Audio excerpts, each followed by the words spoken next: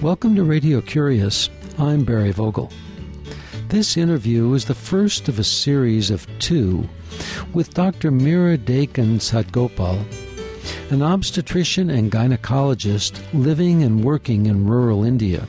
She is an organizer of the Jeeva Project, which studies an indigenous midwifery practice that uses the placenta to revive newborns who are unable to breathe for themselves. Dr. Dakin-Sadgopal is the managing trustee of Tathapai, a small center for women in health resource development in India, where she has lived for over 3 decades. In the 1980s, Dr. Dakin-Sadgopal provided medical relief to victims of the Union Carbide gas leak in Bhopal. She later collaborated with women members of the Landless Laborers Union to run an essential medicines facility, a local village medical cooperative. She is the author of In Our Hands and the editor of 2 other books, Her Healing Heritage and My Body is Mine. In 2007, Dr. Dakin-Sadgopal was the recipient of the Chingari Award for Women Against Corporate Crimes, which is given annually to a woman activist who has taken up the cause of community fighting corporate criminal activity in India. Dr. Dakin-Sadgopal grew up in California and is now a citizen of India. This, the first of 2 interviews with her, was recorded in the studios of Radio Curious on September 6, 2010. In these interviews, we discuss the current and traditional midwifery practices in India's rural countryside and began when I asked her about the background of the Jeeva Project.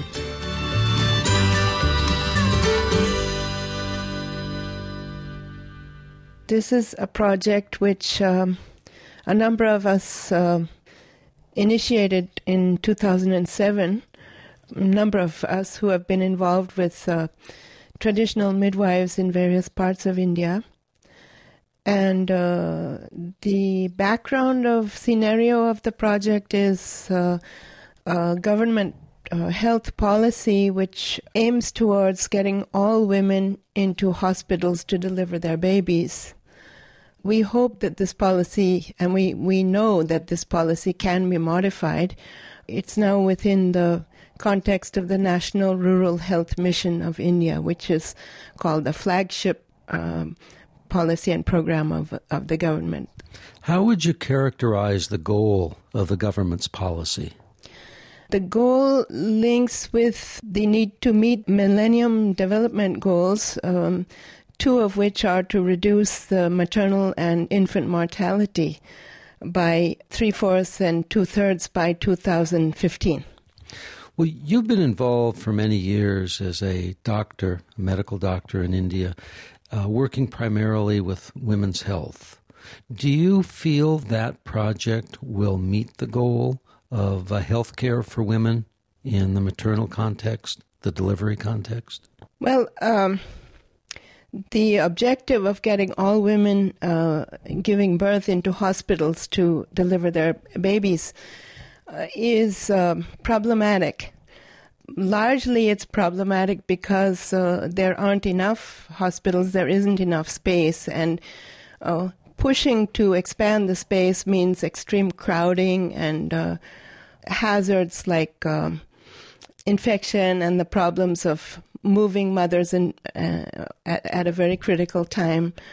But the fact is that there is an ancient system of midwifery in even the most remote areas and as well as in the traditional communities which have moved to cities.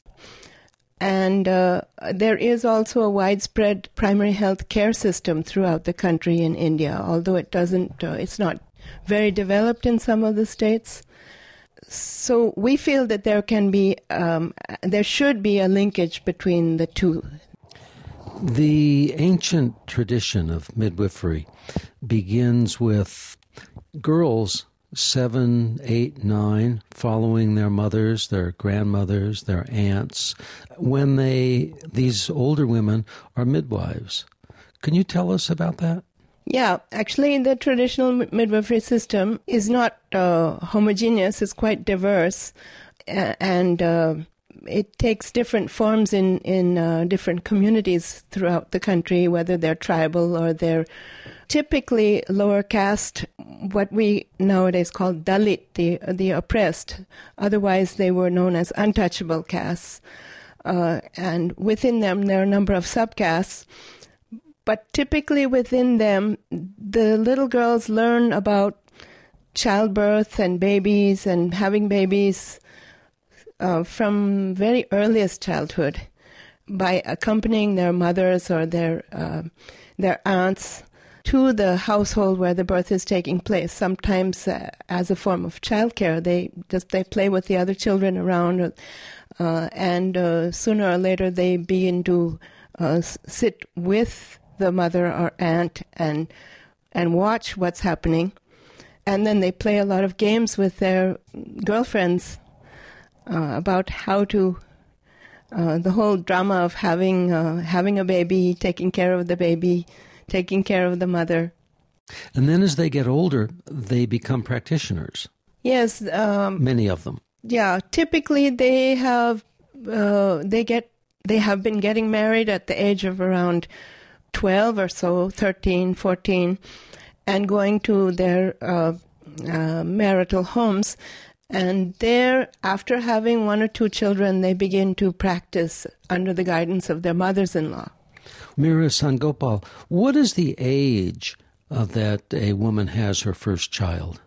The age of marriage and the age of having the first child is increasing nowadays, but it typically has been that a girl would be married around the age of 12 or 13 and then have her first baby around the age of 14 or 15 or 16. As I understand it, and I confess my understanding is quite limited, that in the physical development of a woman, it's not as healthy for her to have a child at that age as it is, let's say, 8 to 10 years later.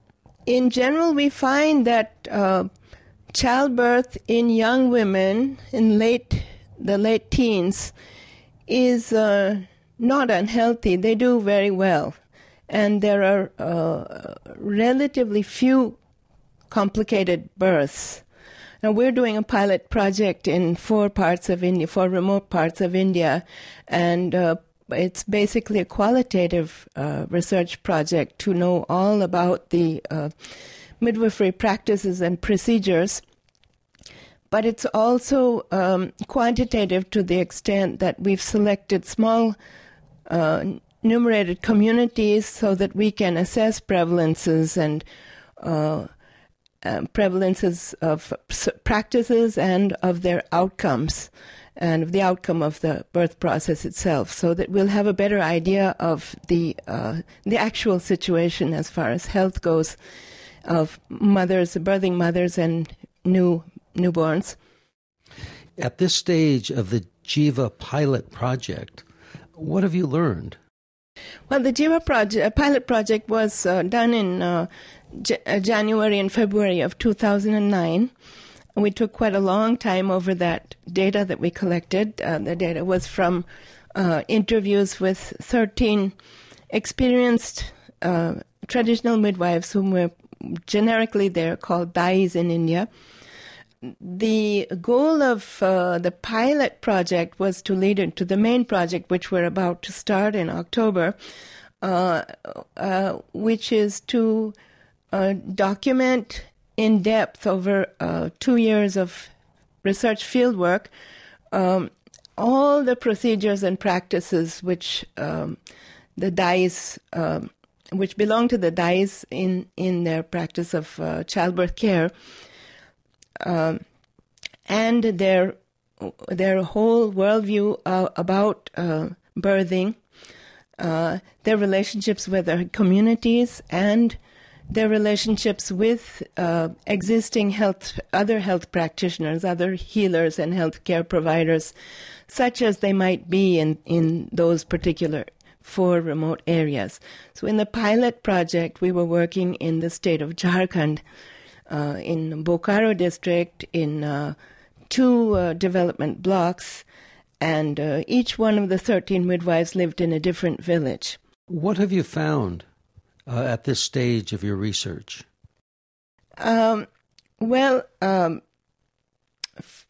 First of all, we found that there are a whole array of very positive, apparently very positive practices and procedures which the DICE adopt when they're caring for birthing women and newborns. Among these are various uses of oil massage and heat fermentation, application of heat, and they have a number of strengths. One of the, of course, as we mentioned, the learning process, the extended learning process, and then the extended apprenticeship before they finally practice as senior DICE, gives them a great appreciation of the whole spectrum of normal birth, particularly, and the various kinds of variations in normal that can happen that might lead into complications, so that many of them are very adept in actually turning complications or potential complications into normal situations. So this is the learning that we spoke of earlier with the girls 7, 8, 9, yes. Learning this, learning to be a DICE. Yes. 7, 8, 9, and then after they get married, then when they begin to work with their mothers-in-law, and then later on when the elder DICE decides to turn over her practice to her daughter-in-law. That's the usual pattern. Are most of the women who are DICE mothers as well? Yes, almost all of them. I mean, all of the DICE whom we have interviewed have been mothers and grandmothers and great-grandmothers. In this edition of Radio Curious, we're visiting with Dr. Mira Dakin-Sadgopal, an American woman who moved to India in the late 1960s and became a gynecologist and obstetrician. So let's continue now with some music that was loaned to me by Mira Dakin-Sadgopal.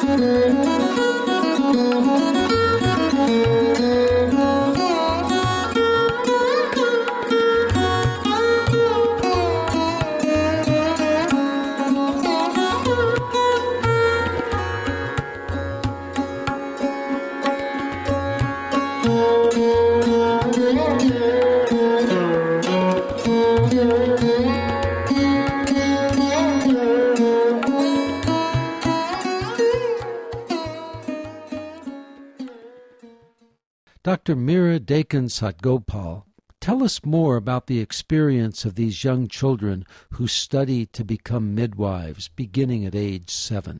Other strengths beyond their prolonged learning process is the their great and deep commitment to the health and the well-being and survival of women, birthing women, and newborn babies.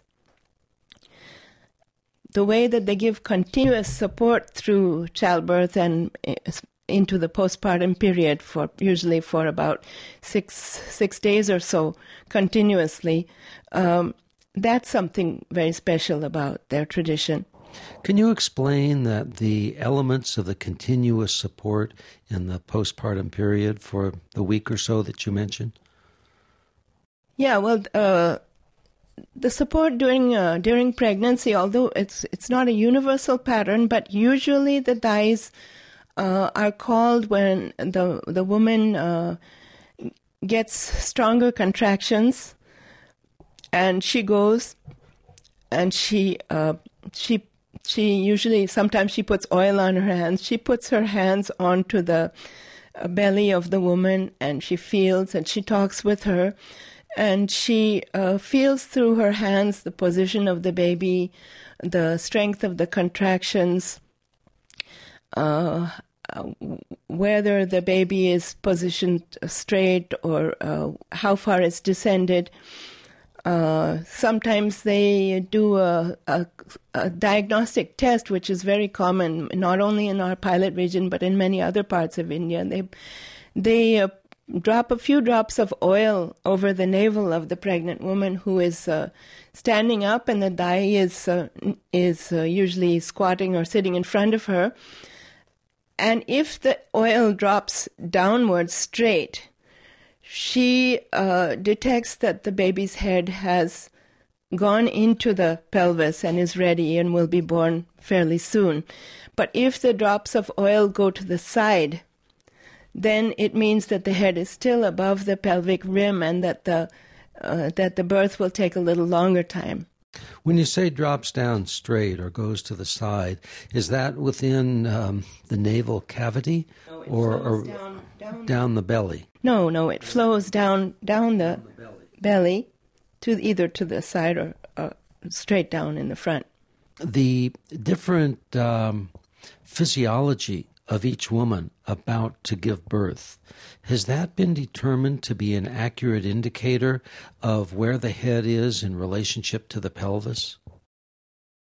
Actually, this is a question which we'll be looking at in much greater depth when we're going beyond just the interviews with the dyes. We'll be actually observing them doing this more. We've observed a demonstration on a kind of a woman who had a protruding belly, but she wasn't a pregnant woman. But all of these procedures will be observing in depth by actually going along with the dye as often as we can in each of these areas over the next 2 years.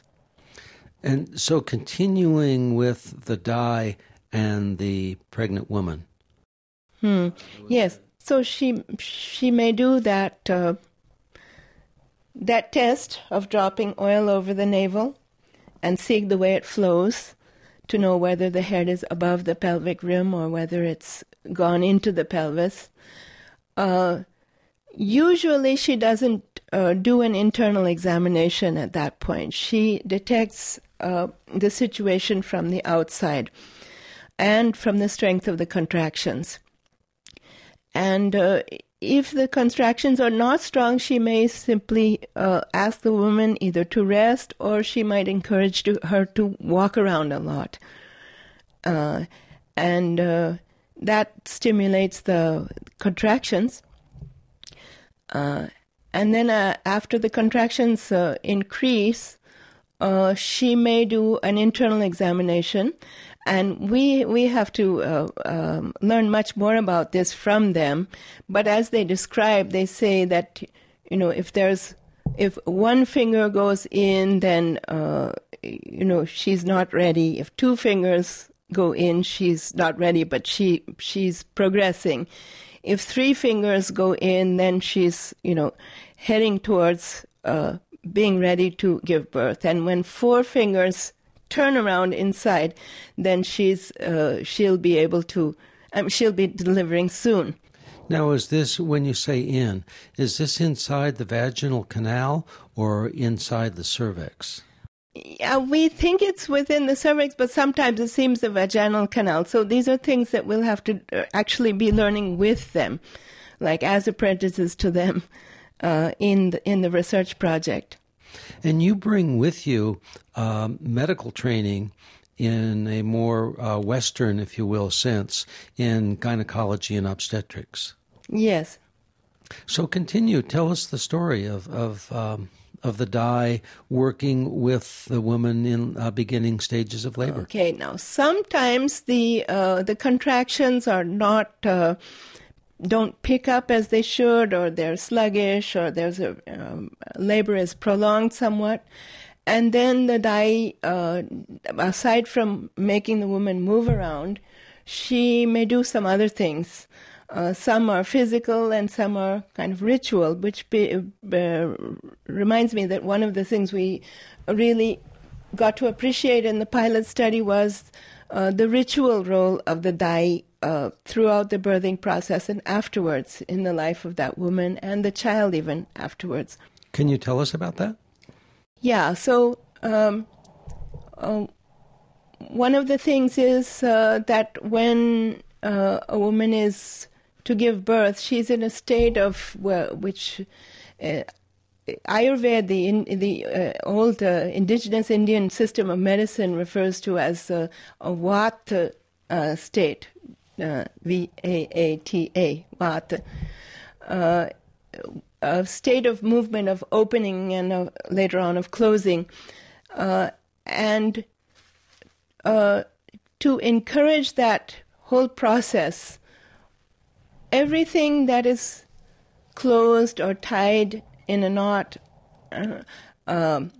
locks are opened, hair is opened, clothes are opened, cupboards are opened, and rings are taken off fingers and toes, necklaces are taken off, so that the woman's body may mirror that state of opening, and it goes along with the woman coming into the state of opening up and giving birth to the baby. And the dye plays a very, very strong role in that. The whole family, the whole community sometimes participates in those kinds of rituals. So in the community, people nearby and friends of the mother about to give birth would open the doors, open the cupboards, take off their rings. Yes. Open their clothing. Yes, yes. Untie their hair. Everyone will do that. Men and women alike? It's more among the women. It's very much among the women. But the men will may be conscious of it and certainly will help in that process. So then, too, going back to the girls of 7, 8, and 9 who are perhaps even unknowing in training, they too participate. Oh, yes. Yes, everyone would participate. And another tradition which we found in many other places, and we found in this pilot area also, is a certain herb which they refer to as lit-liti or chit-chiti. It has little sprigs of seeds with a little hook on it, and that herb is broken and either put in the hair of the woman or tied to her waist. And that is supposed to, that's meant to increase the contractions. And nobody knows how it happens or why it happens, but it's a very widespread practice even in other parts of India, from the north to the south. Are you aware of this herb having other uses? It's most of its other uses are ritual uses during different prayers, worship ceremonies. It's also the leaves are also consumed at a certain time of year when the leaves are tender as a vegetable. But beyond that, we don't know. It has uses in Ayurvedic medicine. It's a well-known Ayurvedic medicine. Can you tell us the name of the herb that you're describing? I don't know the botanical name. I know the name in Sanskrit is apamarga. And are there additional ritual practices? Yes. One thing about that herb is that it causes contractions, and after the baby is born, the dyes all caution that it should be removed from the hair or removed from the waist where it's tied. Otherwise, it might be too strong. It might even cause the whole uterus to come out after the baby. So the herb is on the exterior. It's not taken. No, it's orally. not taken. It's just put in the hair or put in the waist. Well, Dr. Mira Dakin-Sadgopal, I want to thank you very much for being with us on Radio Curious. And before we close, is there a book that you could recommend? Yes, it's a book that I've just finished. It's called Anila's Journey, and it's by Mary Finn. It's a recent book. It's Walker Books. The author is an Irish woman, and she's written about the life of a woman named Anila Tandy. I don't know to what extent it's fictionalized, but she lived around in the 1700s in eastern India, around Calcutta, and she was an illustrator of birds, and quite a wonderful, strong, and sensitive personality. And I think the writer has done a wonderful job in capturing this life. Dr. Mira Dakin-Sadgopal, thank you very much for being with us on Radio Curious. You're welcome. Thank you. You have just heard the first interview of a two-part series with Dr. Mira Dakin-Sadgopal, a native of California and now a citizen of India. She is a practicing obstetrician and gynecologist studying traditional and current midwifery practices in India. The book Dr. Dakin-Sadgopal recommends is Anila's Journey by Mary Finn. There are over 380 Radio Curious archive editions on our website at radiocurious.org, where all programs are free to download, copy, share, or rebroadcast as you wish. We'd like you to use the whole program and ask that you give credit to Radio Curious. You may also subscribe to our podcast and receive new programs as they are produced. Click the podcast link at radiocurious.org. Let us know if you need a CD. We can make one for you. The email is curious@radiocurious.org. Snail mail may be sent to Post Office Box 7, Ukiah, that's UKIAH, California, 95482. The phone is 707-462-6541. Christina Onnested is our associate producer. You've been listening to Radio Curious. I'm host and producer Barry Vogel. Thank you for joining us.